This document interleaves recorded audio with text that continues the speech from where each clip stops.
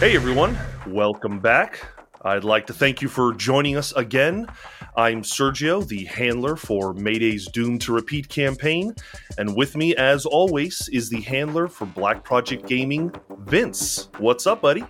Hey man, good to be here as always, and glad to have everyone tuning in. If this is your first time on our channel, welcome. We're part of Mayday Roleplay. We play tabletop RPGs like Delta Green, Vampire the Masquerade, 5th Edition, Orpheus, and a whole lot more. There's something for everyone. All of it available in podcast format or video format as well, and it's all completely free, so please check it out. Vince, we are excited today because although nothing looks different about the show, this episode is our first monthly installment where we will shift our focus from the King in Yellow and Impossible Landscapes, and instead we're going to cover the Delta Green news from the past few months. We're tackling the scenario reverberations, plus a dive into what makes the Delta Green community special. We spoke with 4 of the original members of the Green Box podcast to discuss it all. We've got lots to go over, very excited to share it with you. So find a nice cornerless room to settle into before the Hound of the Angles gets you, because you have found the Dead Drop. So Vince, while I don't think we'll cover the news every month, there has been a lot of fun updates within Delta Green in the past few. So I think we should round up those headlines and talk a little bit about them. Absolutely. To kick us off, on August 7th, Arc Dream launched their own Delta Green specific Patreon, where they will be posting updates and previews of upcoming material. Interested agents can sign up for free in order to receive news on all the pending projects they've got in the works, but for $1, you'll get access to everything from art previews to scenario playtests and more.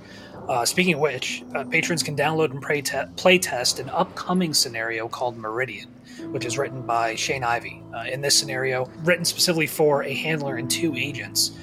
2 agents from the Religious Crimes Task Force are sent to Joplin, Missouri, to investigate the finances of a rural homeless youth shelter. And of course, they find something else entirely. As of right now, you can join the Delta Green Patreon. You can download that playtest now, and be sure, please, to submit your playtest reports to Shane Ivey no later than September 15th. I'm excited about this Meridian. I hadn't heard anything about it until we started researching about what's been up with Delta Green in the past couple months, and it sounds really cool. I especially like the 2 agent scenario. I've seen a lot of discussions online about how do you run a game for just 2 folks, so it's cool to see that they've listened. Yeah, and one of the interesting things about this scenario is it's written from the perspective of inducting 2 new agents into Delta Green. So, they may start with 0 knowledge of the program or the Outlaws or the Cowboys or anything. By the end of the scenario, they are recruited. So it might be a great vector to bring new players in, new agents in. Then there's Caleb Stokes' God's Teeth, which is a much-anticipated campaign that has been in the works for years now. Cover art was released on Dennis Detwiller's Patreon in June, and it is suitably disturbing. In an August 7th post on the new Delta Green Patreon, Arc Dream stated they think the PDF will be available in the fall, and the hardback a few months later. However, as we all know, these projects can and do shift, so sign up on the Arc Dream Patreon for further updates. On August 14th, Arc Dream posted an update stating they're working on a supplement to God's Teeth entitled God's Hunt. This is a collection that'll feature 4 scenarios to help further build out the God's Teeth campaign. God's Eye, God's Breath, God's Law, and God's Light. While Eye, Breath, and Light were all previously featured on Role-Playing Public Radio in the original campaign that Caleb Stokes ran over there, God's Law is an entirely new scenario revolving around corruption in the LA County Sheriff's Department, which sounds crazy interesting. You can sign up for Caleb Stokes' Dead Channel's Patreon to hear how that one plays out, as they've already run through it, I believe. According to Arc Dream, the first of the God's Hunt scenarios will be available just after the publication of God's Teeth, with the others coming in subsequent months, followed by a hardback compilation. If folks are curious to learn more, you can listen to the entire God's Teeth campaign on Role-Playing Public Radio. I recommend it. It's a great time, as well as in new playtest sessions on the Dead Channel's Patreon. I do need to warn everyone that doesn't know much about God's Teeth. It is an especially rough and grim scenario, so be forewarned. Children are not safe at all in that scenario. But a preview of the first 31 pages of God's Teeth was published on Det Willer's Patreon on July 22nd, so be sure to join up and check it out. You'll also be able to find an early draft of the aforementioned God's Law scenario, among others. It seems like Arc Dream is really going all in on this God's Teeth stuff. For such an intense scenario, there must be a interest in it amongst the players. Oh, absolutely. Yeah. I mean, ever since RPPR did that campaign, it's something that the fan base, I think, has been clamoring for. And what's crazy is how much it's kind of expanded since it was originally just a stretch goal, I believe, and one of the Kickstarters that Arc Dream ran. And now you're getting not only God's Teeth, but you're getting, all of these different God scenarios kind of to flesh it all out. So it's really good to see. And it's awesome seeing Caleb Stokes, who's was once a fan just like you and me. Now, but of course, an accomplished RPG writer in his own right. Now being able to work with Arc Dream, it's really cool to see.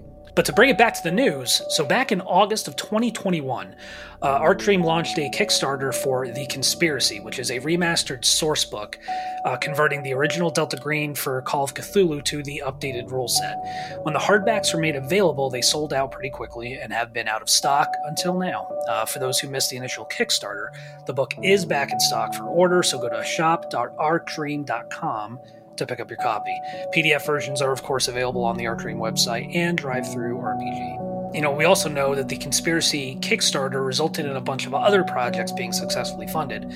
We've got an updated version of Puppet Shows and Shadow Plays, which is an introductory Delta Green scenario written by Adam Scott Clancy, along with a short campaign called A New Age, scenarios like Dead Letter and A Night on Owl's Head Mountain, Grace Under Pressure, Artifact Zero, Holy War, and some King and Yellow related material as well. Finally, additional source books are coming, one of which is The Millennium, which will feature profiles of everything from Pisces, the UK counterpart to Delta Green, right, and GRU SV8, the Russian counterpart, to Phenomenon X and the D-Stacks. There's also Machinations, Incursions, Shotgun Scenarios, Legacies, Transcendence, and Agencies. So a whole hell of a lot more to look forward to from the folks at Arc Dream. It's going to be great. Also in August, 2 new scenarios were released, From the Dust and Presence. From the Dust is about agents investigating the disappearance of children and the strange reports about the nearby Garrettson mansion. If you check out the cover artwork, you might recognize a familiar furry face, as it seems Brown Jenkin will make an appearance. Lovecraft aficionados will recognize Brown Jenkin from the story Dreams in the Witch House. He is a rat with a man's face, and I assume you get to shoot a gun at him, so sounds awesome. Fingers crossed. Fingers crossed. Presence, on the other hand, centers around the unnatural disappearance and reappearance of a young woman from Alabama who turns up in New England in an instant.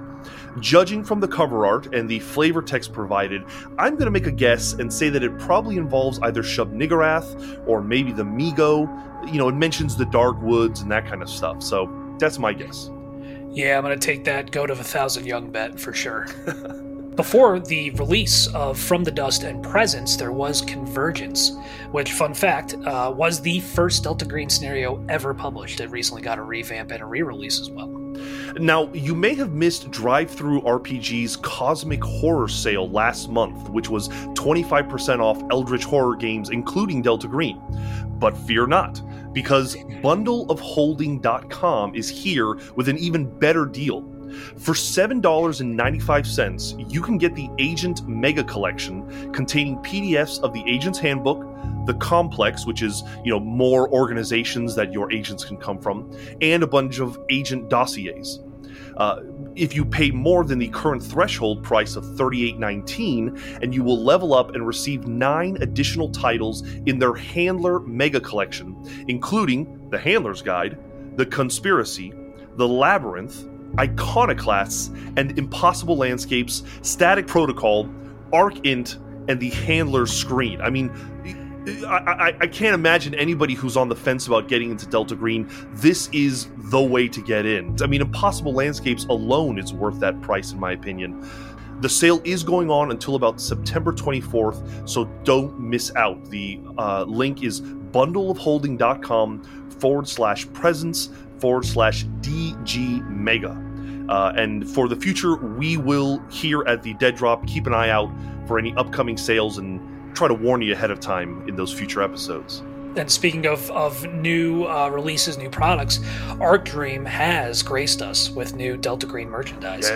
Yes, we have got a Delta Green Challenge coin that was released in August. It's a solid metal coin, 1.75 inches in diameter, with a green delta opposite the unofficial but popular program motto, Scientia Mors Est. 5 days later, we got a 3-inch sew-on patch for Enero Delta with the motto Supra et Ultra, which is above and beyond in Latin. That was released as well. You can pick those up, plus a lot more great Delta Green swag by going to shop.arcdream.com. Probably their best merch to date, though. Just came out, I think, a couple of days ago.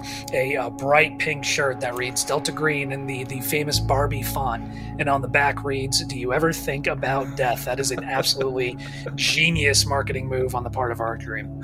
Yeah, it really is. We already know patrons and folks in the community that have immediately gone and bought it. It was such a good idea. Personally, I'm kind of waiting till it cools down again in the fall, and I think I'm going to pick up that sweet Delta Green raid jacket that they have. Well, folks, that's the news for now. Vince, what do you say we get to talking about a scenario? Let's do it. So, Sergio, you and I have both run the scenario that we're going to talk about today, and I think we'd have a lot to say about it, which is why we've chosen it as one of the first ones to really discuss in detail. For those listening who want to avoid spoilers, skip to the timeline chapter, Green Box Retrospective. So the scenario we're going to discuss is Reverberations. And correct me if I'm wrong, Vince, it's in A Night at the Opera, right? The book? It is, yep. I think it's the very first scenario in the Night at the Opera scenario collection. So the scenario revolves around agents investigating a 90s rave drug called Reverb. It's back on the streets, better and stronger than ever, apparently. Now, its users and dealers have started vanishing. The agents need to identify and stop the source of the unnatural drug before it's too late. I first want to get into the pros about this scenario talking to you, and then we'll get into a little bit more of the nuance of it. When I first ran it, the thing that I really appreciated about Reverberations is that it's a really detailed guide to running just a procedural drug investigation. It has all of the pieces, all of the characters, all of the clues that you need to tell a compelling and realistic story. And even though I altered a lot about the narrative, I do believe I stayed true to the facts that were presented within the scenario, and it helped. With me, one of the big pros, I think, with this scenario is that it can serve as a great inciting incident for agents that have not yet been recruited into Delta Green. It can really start off as just a traditional law enforcement investigation, and your players can start off as just run-of-the-mill federal agents, cops assigned to this task force that are slowly but surely drawn into the unnatural from there through Reverb and the effect it has on those who consume it. You ran A Night at the Opera, just kind of going through those scenarios. I did not, I don't own the book. I had the scenario itself, and I never really thought that. I think you're completely right. Starting it as an Inception scenario is a great idea. I never really thought about that, but it has all of those trappings because most of it is rather mundane. It's a regular kind of investigation, and really only towards the end does it start to get into the unnatural territory. Exactly. Yeah. Now, there are some cons with this scenario. It's been discussed at length online, and so I don't think we're necessarily treading new ground here. But in my opinion, I think the challenge with the scenario is that it needs a little bit more of an evocative setting. I believe in the scenario, it starts in Chicago, or that's kind of the default setting for it. And Chicago has a very rich history and is a very a beautiful city and an interesting place. And I think you could run a really great Reverberations campaign or scenario set in Chicago, but something about it seems to just not quite be as evocative as other scenario settings. The other problem is the antagonist is a little problematic. As you start to read, you find out that the Cho-Cho, the infamous Chinese, I think they're Chinese or kind of distantly Vietnamese. Okay, yeah. They're kind of distantly related to Vietnamese, but they're really just kind of like evil people.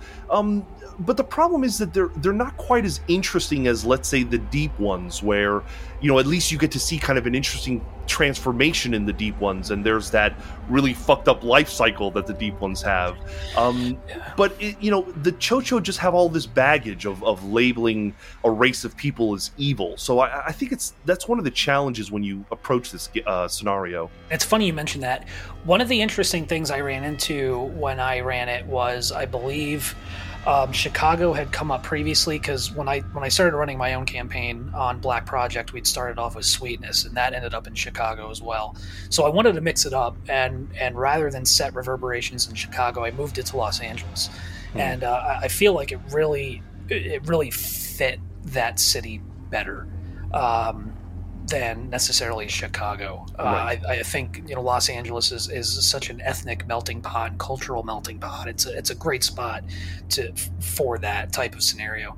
I completely agree with you about the Cho-Cho, man. It's definitely one of those areas that you've gotta handle delicately. Mm-hmm.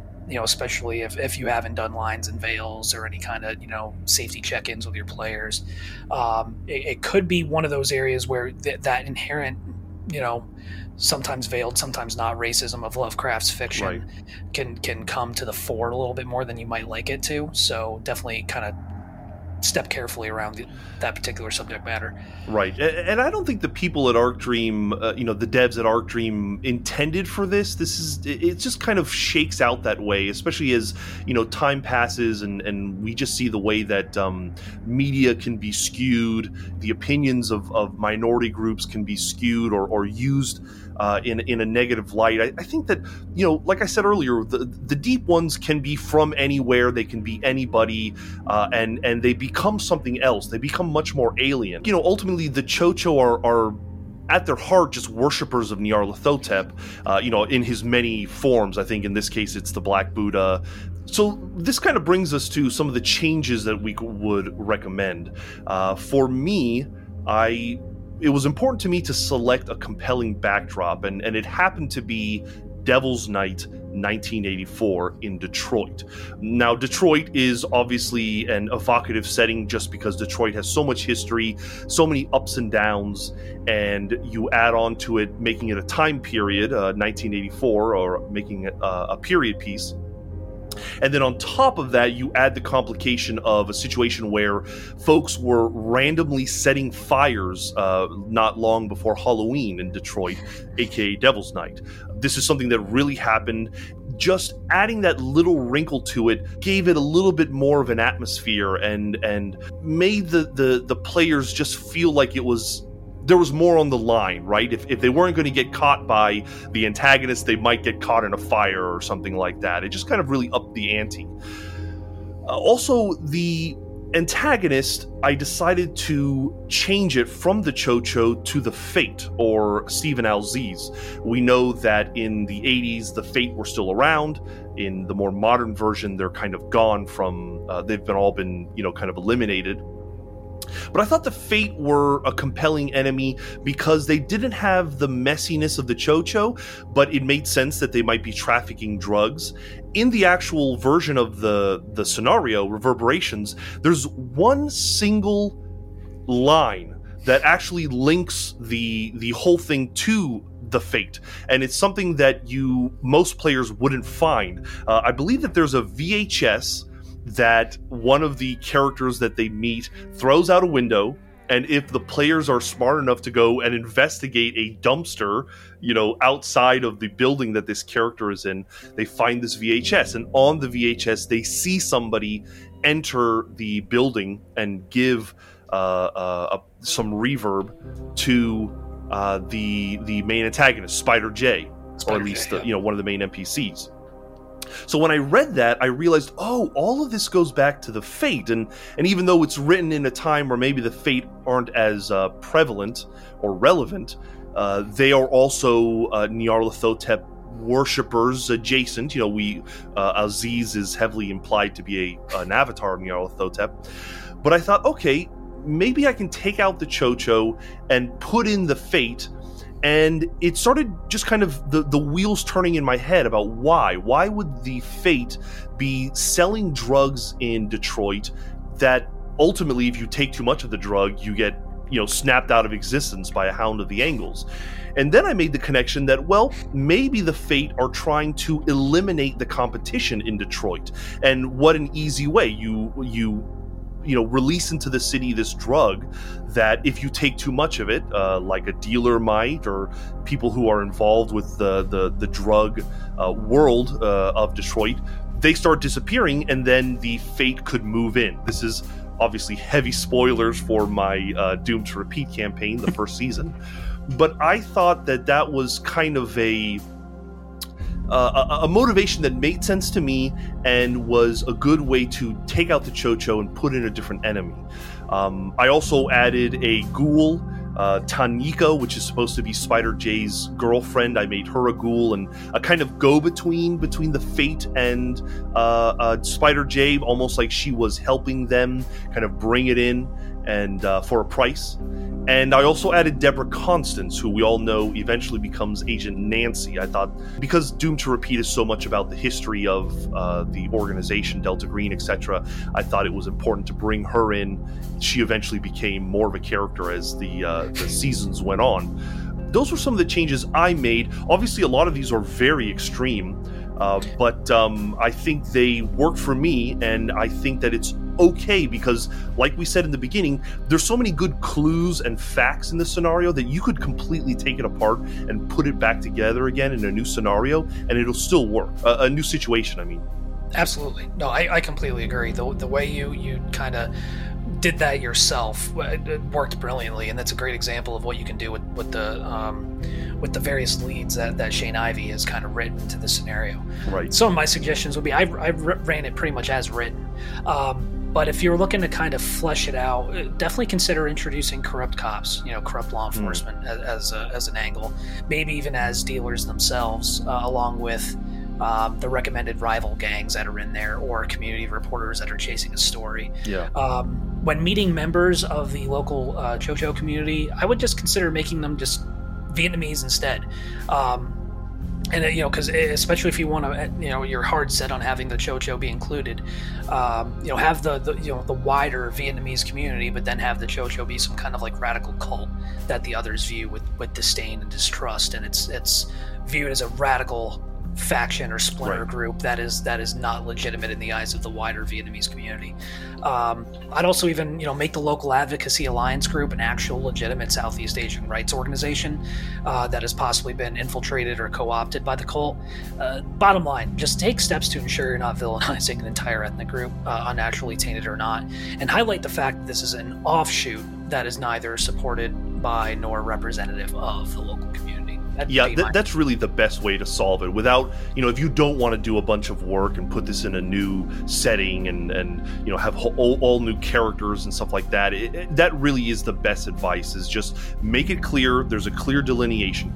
The other thing that I might recommend is, consider making some of the characters friendlies. That's something that I did because it was set in 1984. There was technically only supposed to be 3 agents, but I had 6 players, so I made 3 of them agents, and part of F-Cell, I think, was the one that I chose, and then the other 3 players were friendlies, and that created a really interesting dynamic, which actually brings me to a realization of mine, and that is that be careful to not have the players be too antagonistic towards each other. I had been intending for my run of Reverberations to be about 3 sessions, maybe 4 sessions, and I think it turned into like 7 total sessions. That was a doozy. One of the reasons why is because I set up a kind of antagonistic relationship between the agents and the friendlies. Where multiple episodes were needed to kind of resolve these tensions between them. And so that really drew things out. If you want to run a longer scenario, that's fine. And I would say take that advice where maybe there's a little bit of interpersonal stuff that the players need to get over and deal with in-game. But if you're not interested in that and you want to run a tighter game, make it clear to the players that you are all working together and this needs to be a team effort. Otherwise, it's going to take a lot longer. Absolutely. I just thought about that as we were, working on this episode. I was thinking about, oh yeah, wow, that may have been my fault that it took so long to get through it. It was still very satisfying and fun, but a good tip, I think.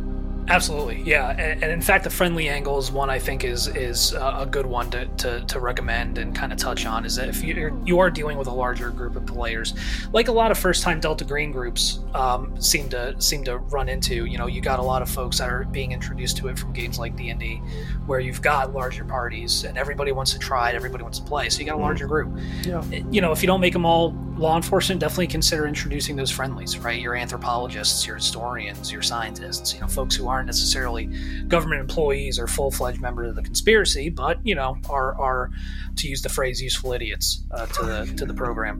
Yeah, definitely, that's always a good piece of advice, and just take the opportunity to make it something special, especially if this is going to be the first scenario that you're running for your folks. Yeah.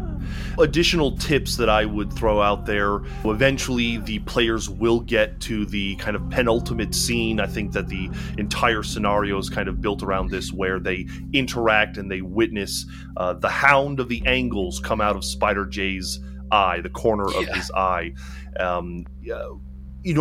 This is, I think, good advice for all of Delta Green. But, don't go into too much specific detail about the Hound. If you want it to be scary, don't really describe it as even a hound. Describe the complexity of the shards of reality, as I described it, and the way it, would steal reflections and the weird noises it makes, and maybe imply a little bit of animalistic nature, certainly to threaten the players so that they get the hell out of there so it doesn't destroy all of them. But I think less is more when it comes to describing the unnatural, and really find weird ways of describing the Hound. And maybe even, this works for reverb as well. If any of the players take reverb, as many of them I think will want to, really make it weird, make it a strange experience. I believe that there's examples even listed in the scenario of things that Spider J could describe as he's experiencing this overdose of reverb. Take those and play with those, and use those to inform your own players' visions if they do decide to sample the product, so to speak. This scenario is so much about the city that you're in that you really want the players to feel like they're connected to the city somehow. Yes. They all need to be either from it or intimately involved with it somehow. You don't want to bring characters from out of state, or if they do come from out of state, there's something that's grounding them to the city, because I think it raises the stakes. Especially if you're going to be using it as kind of an inciting incident to bring new agents into Delta Green. If you're dealing with like a narcotics task force that's been organized specifically to look into this, these are all local cops who have grown up and worked in Chicago. These are all federal agents who have been assigned to Chicago for however long and have made it their home. So there's definitely have those connections there, especially if this is going to be your first outing as a cell or as a working group. There's something interesting where Spider J is kind of the source of all of this, but you got to get to Spider J first. So there's a little bit of a controlling of information that the handler needs to do, because there's probably a lot of NPCs that have interacted with or know Spider J, but you'll kind of spoil things if you don't meter out that information a little bit. So if they speak to dealers on the street, if they talk, there's a whole interview section where you can go to the police station and interview folks. Really control that and don't let it out too soon that Spider J is the source. Or if you do, just make the next challenge figuring out where Spider J can be found. I mean, if you're dealing with the local gang culture and so on and so forth, these are people who are this will not be their first run in with law enforcement. They are seasoned telling police to go fuck themselves. So play that up. These are not people who talk. These are not people who snitch. And so if your agents are trying to get information out of them, they better come with either a sweet enough deal or with enough pressure and leverage to get at that. So then that could introduce a whole nother angle in and of itself to kind of expound upon the boundaries of this scenario. So when I first read the scenario, I also realized it doesn't have much of an ending, right? So there's the big climactic reveal of the Hound, and then the players run for their lives, and hopefully they survive. But once that happens, I feel like some handlers might not know how to bring things to a resolution. I'd like to hear from you how you did that, and I can talk a little bit about how I did that. Yeah, to be honest with you, I really didn't. It was just one of those things that we just kind of left hanging.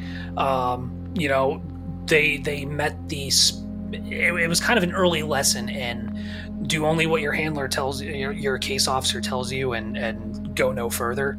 Do only what has been requested of you, and that's it. This is not exactly a profession made for, going outside the bounds of a given operation. But talking with you and kind of seeing how you've incorporated various elements, specifically like the fate. I mean, the Handler's Guide has a lot of great information on where the fate is today. Right. So if you're running a modern day scenario, feel free to turn this into the first scenario in a fate campaign, either in a resurgence or some kind of these fate hangarounds that are trying to restore the organization to its former glory in the wake of Stephen Alziz's disappearance, the cult's destruction, what have you. Or any other insert organization here. It could be a great introductory scenario to just follow that chain of dealers, suppliers, buyers, etc., all the way to some suitably unnatural and terrible conclusions. If you are a bit of a completionist, though, or you do want something satisfying, what I basically did was the players learned that Spider J was the distributor, but he wasn't necessarily the source. Right. The way that the scenario describes it. I think the scenario describes that he went to Asia, possibly Vietnam, and he got the Lao, the Black Lotus, from that area. I modified it a little bit where he was getting it from the Fate. And so when the players learned that, they realized, okay, the source of this is in town. I laid clues for them to learn that they're in town for one night to drop off some drugs for Spider J, have a connection with Tanyika, who, like I said, was a ghoul, and they were kind of working together. So the players learned this, and they decided to kind of do something about this. I think there was also an artifact, a crystal, which was relevant in the Doomed to Repeat modern scenario, which, by the way, that crystal was pulled from the green box generator. I don't know if you've ever messed with that. No Vince. Shit. But there's that great green box generator, and one of the options was this crystal that was created by the not the Migo, but the Elder Things. Yeah, okay. So it was an Elder Thing way of increasing your power score. The Fate wanted that, or they were trading it to Tanyika. The point is that it gave the players something to bring the story to a resolution about. They got the crystal, although some of them died, but at least they were able to stop the Fate from cementing themselves into Detroit. It at least brought things to a satisfying conclusion. That's maybe a little bit of advice in case you do want to take it into a route where it feels like there's an end to the scenario. Absolutely. That's great advice. Yeah, I like that. Thank you. I think this is a great scenario. I know that there is some criticism online about reverberations, but I really agree with you that this is a great possible first scenario for new players, new agents, and it makes sense that it's one of the first in A Night at the Opera because they probably thought the same way. Hell yeah. It's definitely up there with one of the better introductory scenarios. Of course, Last Things Last is the one that everybody thinks of and recommends for good reason. It's a oldie but goodie, and it does what it does very well. This is another great one. I'd even argue Sweetness to a certain extent. There's a lot of great ones out there, and what's phenomenal, though, is that the writers do such an amazing job with these scenarios that they give you a great framework that if you decide to tear the walls down to the studs, you've got more than enough to rebuild something in your own image and what fits your group of players in your campaign. It's important to remember that for every great tabletop game, there is also the community rallying behind it, playing the game and spreading the good news. In our modern age, when playing in person is tough or downright not possible, we use Discord servers and websites that connect us to strangers so we can all play these games together. But before 2016, Delta Green fans had to find other ways of keeping the game alive. The Shotgun Scenario Contest, the Fairfield website, and the Delta Green mailing list are, much more so than anything I did with Night of the Opera, what made Delta Green what it is today. They are the ones who kept interest in the game alive in the period in between the release of the older Splat books for Call of Cthulhu and the present day edition. That's Max Nelson. He's known in the community as the prolific scenario author Melonbread. He's also the creator of the Night at the Opera Discord, which has been running since 2016, and has become the #1 place to meet up and run Delta Green games. It has. It's more popular than the official Delta Green Discord. And that's Will Roy, Max's friend, who joined the site to play Delta Green and eventually became the editor and producer of a podcast born from and influenced by the Discord. We did a pilot episode for A Night at the Opera, which is the original title. I wanted to draw a line between our show and the Discord server of which we were members. It's not out of any disdain for the community. I love the community. It's because I wanted the Green Box to be the show that the 5 of us made because we wanted to make it. We'll get back to the distinction between the show and the Discord, but the Green Box podcast was produced from 2016 to 2020 by Will Roy, Max Nelson, Jake Cook, and Kevin Ham. I'm Jake, and my role on the Green Box was that I was a co-host and very, very occasional audio producer, but more often than that, I was an audio problem. My name's Kevin. A lot of people online know me by my handle, which is Alendo004. I'm a freelance cartographer. I've been doing the maps for Delta Green for about 4-ish years or so. And then I was a member of the Green Box podcast, 105. The show had other contributors like Thomas DePaulo and a user named Dole. And usually, most discussions centered around how to successfully run Delta Green. That's pretty much the most discussed topic on the Green Box, was how to put the clues together, because it's something that's difficult in RPGs. It's something that published scenarios struggle with. It's something that everyone who runs the game struggles with. And it's the cause of the most frustration, because if you get stuck, then you're going to come away with a negative affect towards the game, which we don't want. Like the Discord, the podcast grew in popularity amongst Delta Green players.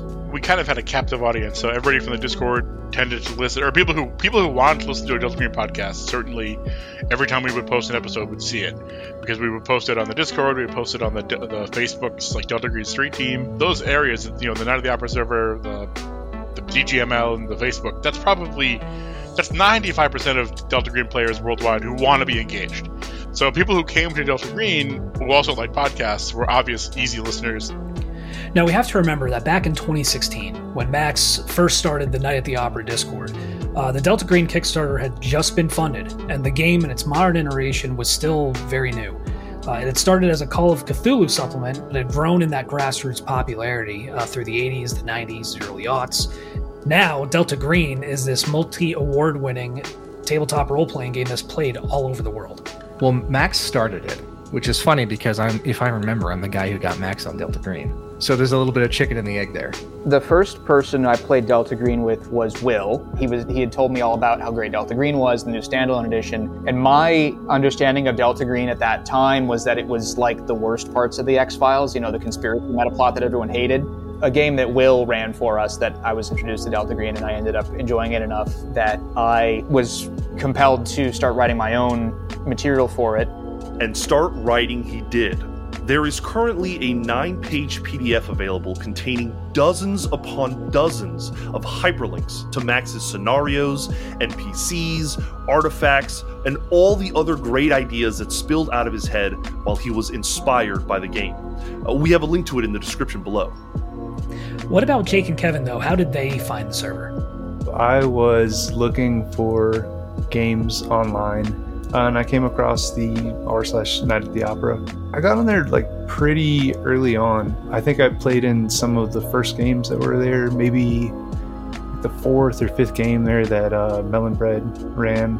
And then I stuck around because it was a place full of like-minded people who were interested in the same game, right? Everybody there was, playing games, writing stuff, talking about the games, talking about the old games. Like, the community was pretty good. By the nature of the fact that most people who were in Delta Green, tend to have, they tend to be interested in like modern law enforcement or modern military stuff, or history and the mythos and stuff. So there's the Venn diagram was very much a circle for a lot of things. So we have a bunch of gamers who join the server, run games for each other, begin as strangers, and in the process become friends.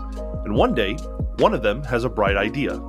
I guess the inception of the Green Box, Kevin came to me and Max and said something to the effect of, do you guys want to do a podcast? The Green Box started mainly just because the group of us who started it liked talking about Delta Green, and we were like, well, we talk about it all the damn time, on Discord, so we may as well, and people seem to enjoy the conversation, so why not, record it and see. So when we started, we basically said, hey, let's record 10 episodes and just see if anybody, gives a hoot.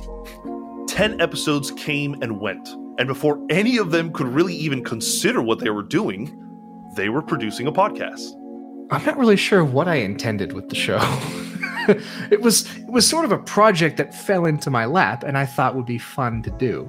I remember initially it was supposed to be kind of open to everyone at the community. Like, if you could get 3 people to get together and talk about something, that was what the goal was initially. The initial room full of people got winnowed down just due to scheduling issues, because once you get beyond like 4 or 5 people, it's very difficult to pick a regular recording time.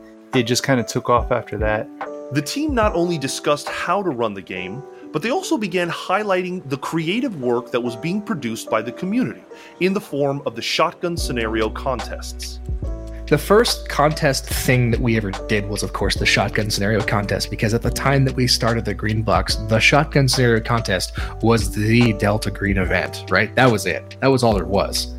Up until recently, the shotgun scenario contest has not been administered by the Night at the Opera Discord. It was administered by the Delta Green mailing list. Ed Possing is the one who took it upon himself to run that, and now it's run by Kevin Ham. So Vince, remember earlier when I said we'd get back to the distinction between the podcast and the Discord? Well, much to Will's chagrin, I'm not sure that line was ever very clearly drawn. We tried to discourage where we could if people were like, oh yeah, I came here from the show. Like, all right, well, we appreciate you like it, but this is the Discord for the whole community. It's not just our, it's not our thing. So it would be impossible to separate the two in my eyes, because so much of what we talked about came from there. It came from the games that we were running, came from the scenarios that people were writing, the contests and the jams and all the other like collaborative work that was on there. Without the Discord, we wouldn't really have had too much to talk about, since that's where the majority of our gameplay was coming from, where our experiences were coming from. Which brings us to a running theme that I discovered while interviewing everyone. A theme highlighted by all of this fan-made creativity that builds upon the mythos lore. In Lovecraft's day, other writers were inspired by his work, and they built upon his dark pantheon. A kind of meta-narrative was born. And it's so cool to see how that sense of collaboration is mirrored by the community. I would like to think that spirit of collaboration and co-authorship is something that has been shared by the wider, mythos adjacent community. Certainly the guys at Arc Dream seem very, very keen to have other people play in their sandbox, which I cannot say for other people who write tabletop RPGs. So major kudos to them. While there are now many actual plays that run Delta Green, including the ones that you and I have produced, there has always only been one Green Box. Well, sure, okay, but there is also another podcast called The Green Box. Okay, correction. One Green Box show.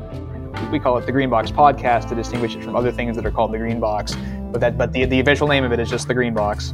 Regardless of the distinction, the Green Box Podcast and its team managed to produce 100 official episodes along with several bonus sessions.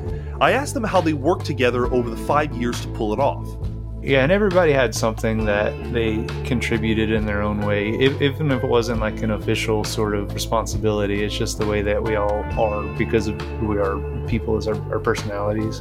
We didn't all see eye to eye on everything, but we could have the discussion about, like I know between like me and Max, like Max likes to lean into the occult and the weird and the mythos, and I would rather have a mythos-free adventure. And neither of us is wrong, but we allowed us to come at things in different perspectives. When it comes to actually like getting the whole recording software stuff set up, that was all Will. Will is the one who is our editor. He probably put more actual work into it than maybe the rest of us combined. It was certainly more than I did. Kevin also did a lot of the guest wrangling. Whenever we had a guest on, it was like 9 times out of 10, it was Kevin who arranged that. Working in the government for as long as he has, I guess it kind of ingrains that sort of like cat wrangling, right? Who's available to record? What are we talking about? Like that was him. He'd always just kind of like kick our butts to try and, whip us into shape like that. And much of the actual content work of the things that we talked about, most of that was Max, Jake, and Tom. And I think Tom was the one, he was sort of like the heart of the team, because Tom was the one who, when we were at our most venomous, was like, say, don't do that. Maybe remember that this is something that you're doing because you enjoy it, so act like it.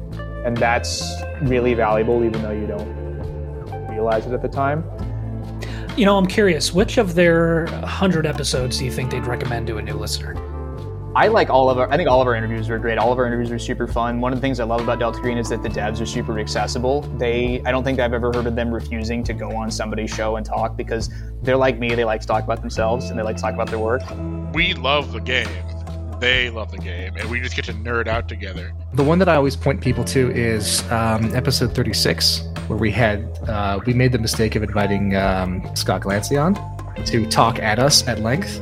I joke, but Glancy is wonderful. He is a great guest because you don't have to do any work. He just does all the work for you. Episode 40, that is where we followed the advice of writing a scenario.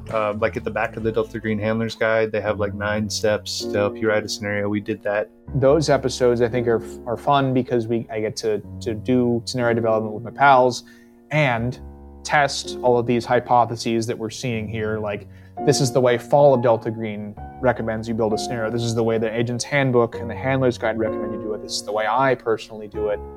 The other one that is my personal favorite, just because I love the subject matter, is Deja Vu. That is about like Groundhog Day scenarios, time loop scenarios. I love those. And what they mean for like your agents, what kind of growth your agent might experience, or I guess decay ultimately in Delta Green, because you only lose sanity. It never goes up. Then go through our list and find something. We have episodes on, like, if you find in your home game that you're not great at briefings or you're not great at home scenes, then we talk about those. Find that episode, but start with either our Shane Ivey interview, Glancy, or Chris Gunning. Chris Gunning was a lot of fun. He's a really good dude. And Shane, like, we did it was a double episode, and we just talk about all the fun stuff he's working on and how we got into Delta Green, and fun stories about the industry and stuff. So that's where I would start with the interviews. Listen, if joining a game or running Delta Green sounds like fun to you, you absolutely need to join the Night at the Opera Discord. We do have a link to it in the description below. Like what you can find there now, it's like that events channel is popping. They are running games every day, every other day there, and not just like Delta Green, other game systems. And the thing that I love to see is that when I go on that website now, there's a whole cohort of regular players that play regularly, and that's like a mirror universe version of the like 6 or 10 people whose schedules lined up that I used to play with 5 years ago. And so that makes me super happy to see that there's a whole nother generation of players and handlers on there. Well, as a fan of the show, it was a real treat for me to interview Will, Max, Kevin, and Jake. They just could not have been nicer people. I had to end our conversation, though, asking them what effect, if any, they think the show's legacy has had on the Delta Green community. It would be nice to think that we had an influence on the wider community. I don't know that we ever really did. And to be honest, I never wanted to really tell anybody this is the one true way to run Delta Green. Like, I always came at it from a perspective of here's how I do it. Here's why I do it this way. Here's what works for me. Take what you want, leave what you don't, right? In theory, in 5 years, 10 years, whatever, how to write a scenario or how to do a good briefing, that should still be relevant. So I hope we'll get stuff out of it, as long as it stays on the internet. For a while, we were probably like the primary source of tips and advice for running the game. There's always been that strong Delta Green community. Maybe like Night of the Opera is just like the latest carnation of it. Serge, you did a great job talking to him, interviewing him. It was really great to learn more about them. And let me just take this opportunity, if you don't mind, and guys, I hope you're listening, to really just extend my most heartfelt thanks to you for everything you've done to support the Delta Green community, to get it to where it is today. I really think you played a more instrumental role than maybe you're willing to acknowledge in spreading that gospel of Delta Green. So really, from the bottom of our hearts, thank you for everything you've done. If you want to hear more about how the show started, the team's interactions with Arc Dream, some of the lessons they learned producing the show, funny behind-the-scenes stories, great advice from some of the team, and a lot more, I suggest you subscribe to our Patreon, where we are offering over 15 minutes of extended interviews. Well, folks, that is it for our first official monthly episode. We'll be back on the second Friday of next month and every month after that with the latest Delta Green news, scenario discussions, and a whole hell of a lot more. Thanks for tuning in, guys. Don't forget to check out our Patreon at patreon.com/MaydayRP. We love your support. We love getting questions. I don't know about you, Serge. That's something I would absolutely love to see as suggestions for future discussion topics. So, that's a good idea for sure. Yeah. Future discussion topics. Let us know what you want us to talk about. That'd be great. But until next time, stay safe, everyone. And as always, we will be seeing you. Bye, guys.